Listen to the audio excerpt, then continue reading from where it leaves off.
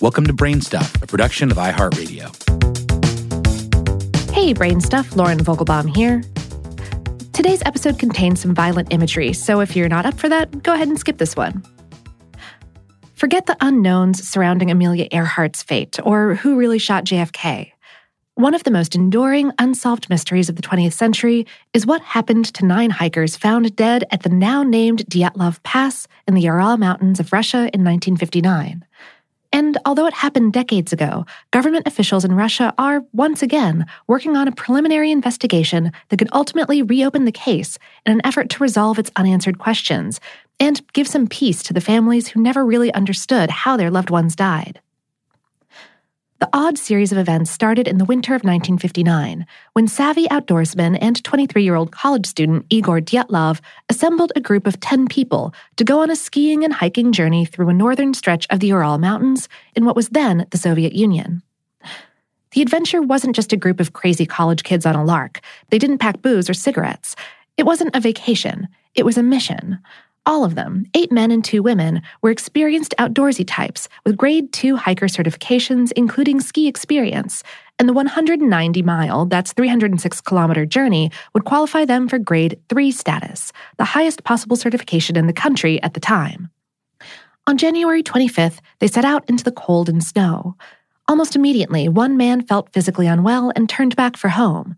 He couldn't have known at the time that his ailments would save him from certain death. The 9 others continued onward. On January 31st, the group reached a critical waypoint, a valley that marked the approach to what would eventually come to be called Dyatlov Pass. There, they stashed extra gear and food that they'd need for their return trip. The following morning, they began their ascent, hoping to push over the pass and then make camp. But a fierce snowstorm pushed them off their intended route and onto the slopes of a mountain, which, in the language of the indigenous people who live there, means dead mountain. The altered route meant that the team had to choose a new campsite. Rather than retreating to a more protected area, they opted, for whatever reason, to camp on the mountain's exposed slopes. Perhaps they simply didn't want to lose the ground they had gained. Maybe they were too cold and weary to fall back. In any case, they pitched their large shared tent, where they would soon be subjected to temperatures that nosedived to around negative 40 degrees in both Fahrenheit and Celsius.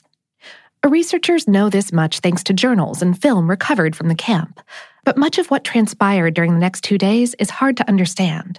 The group failed to arrive at a rendezvous point at a predetermined time, so search and rescue teams, including Army units, set out to find them. 3 weeks later, on February 26, 1959, the searchers finally located the ruined camp, amid a string of truly weird circumstances. How weird? Let us count the ways. The tent was half covered with snow, torn open from the inside with no one around. The group's belongings, including vital necessities like shoes, had been left behind. A line of footprints indicated that the 9 people had walked away at normal speed, but some just wore one shoe or were totally barefoot. About a third of a mile, that's about half a kilometer away, there was evidence of a campfire, along with the shoeless and mostly naked remains of 2 group members. Within several hundred feet, between the campfire and the tent, they located 3 more bodies frozen in poses that made it seem as though they were attempting to return to the camp. It wasn't until May 4th of that year that the weather warmed enough for investigators to track down the other dead, whose remains were found a few dozen feet from the chaotic campfire, their bodies lodged in a creek bed. Autopsies showed that the first 6 hikers found died of hypothermia, but the 3 found in the ravine suffered a variety of injuries, including skull and chest fractures. One woman's eyes and tongue were missing, yet there was no sign of struggle, which seemed to rule out foul play. Pictures recovered from cameras at the scene seemed to portray a group that started in high spirits, but ended with dour and anxious faces, perhaps because they thought they were lost, or maybe there was some other danger afoot. One photo shows tree markings made by local Munsi people. Another shows an unidentified figure that some people believe could be an intruder, or more outlandishly, a Yeti. Officials first suspected that the Munsi might have been offended by the trespassers on their sacred land, causing them to lash out in violence against the hikers. But in the end, investigators concluded that no one else was on the mountain when the hikers died. By the end of May, the investigation was officially ended. The causes of death were listed as compelling natural force. Some documents were then classified, and the area was closed to public access for years following the incident. Given the circumstances, you can see how surviving family members might be unsatisfied with the government's vague conclusion. In the vacuum of an actual explanation, many wild theories took root. One postulates that there was an avalanche, extreme high winds, or a wild animal attack. Another tells of a possible lover's quarrel, combined with a psychedelic drug obtained from locals, causing a wild sequence of events. Others think deep infrasound vibrations conjured by winds roaring over the mountain pass incited panic in the group. Since some of the hikers' clothes were found to be radioactive, perhaps they stumbled unwittingly onto a military weapons experiment. And, of course, there's a theory that aliens were involved. Locals later told officials that they'd spotted unidentified flying objects over the area the night of the deaths, though it was later revealed that the military was testing parachute mines in the region when the group was killed. Now, more than 60 years later, the case has escalated from regional authorities to a federal branch of the country's investigative committee, which obtained all relevant documents regarding the deaths as part of the research process. To begin the fresh inquiry, officials whittled down their list of 75 possible causes to just 3 of the most likely hypotheses, all of which centered on natural causes: a hurricane, avalanche, or snow slab. The idea was that they'd revisit the area with those 3 possibilities in mind in hopes of untangling the course of events. But investigators were dealt a tough hand right from the start. None of the 3 possibilities seems to explain why the hikers slashed through their tent and fled without any clothes, or why there was no real evidence that an avalanche had taken place. In fact, in more than 100 subsequent expeditions to the area, no one has ever reported avalanches in that area.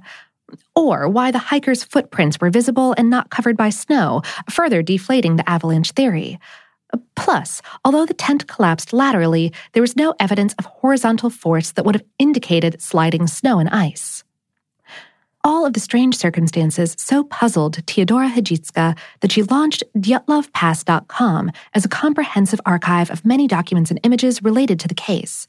Born in Bulgaria, she's one of the few people who's taken the time to translate the many Russian files into English and has created a comprehensive database of all the photos, evidence, and theories, making her an expert on the tragedy. In an email interview, Hajicka said the information that's publicly available, either by ineptitude or more ominously by design, does not fully explain what happened to the hikers.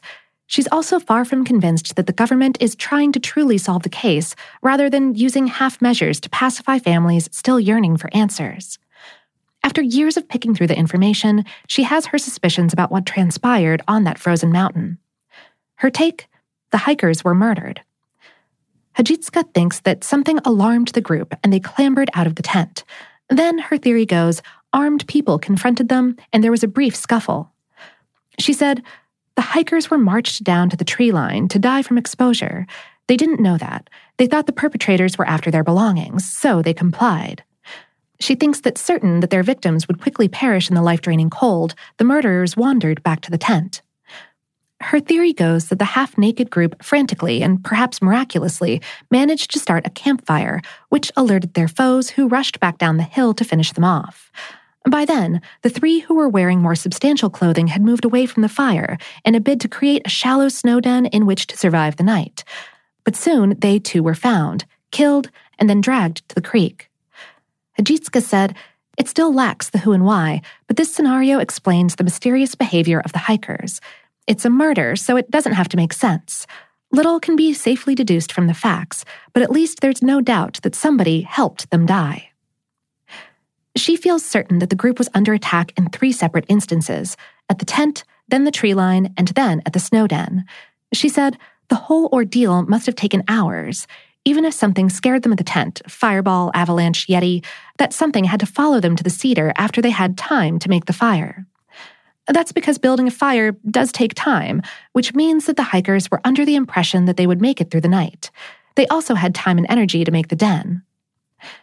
She believes this hypothesis shows a pattern of assailants following the group and escalating the attack amid unbearably cold and perhaps blizzard-like conditions where confusion and panic affected all parties.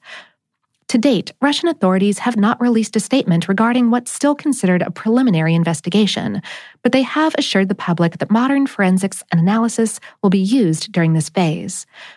Perhaps with new insights, they'll finally wrest real answers from the grips of an icy cold tragedy that seems frozen in time. Or maybe, just maybe, those who really know what happened on the slopes of Dead Mountain will do everything they can to further bury the truth in an avalanche of half-truths and lies.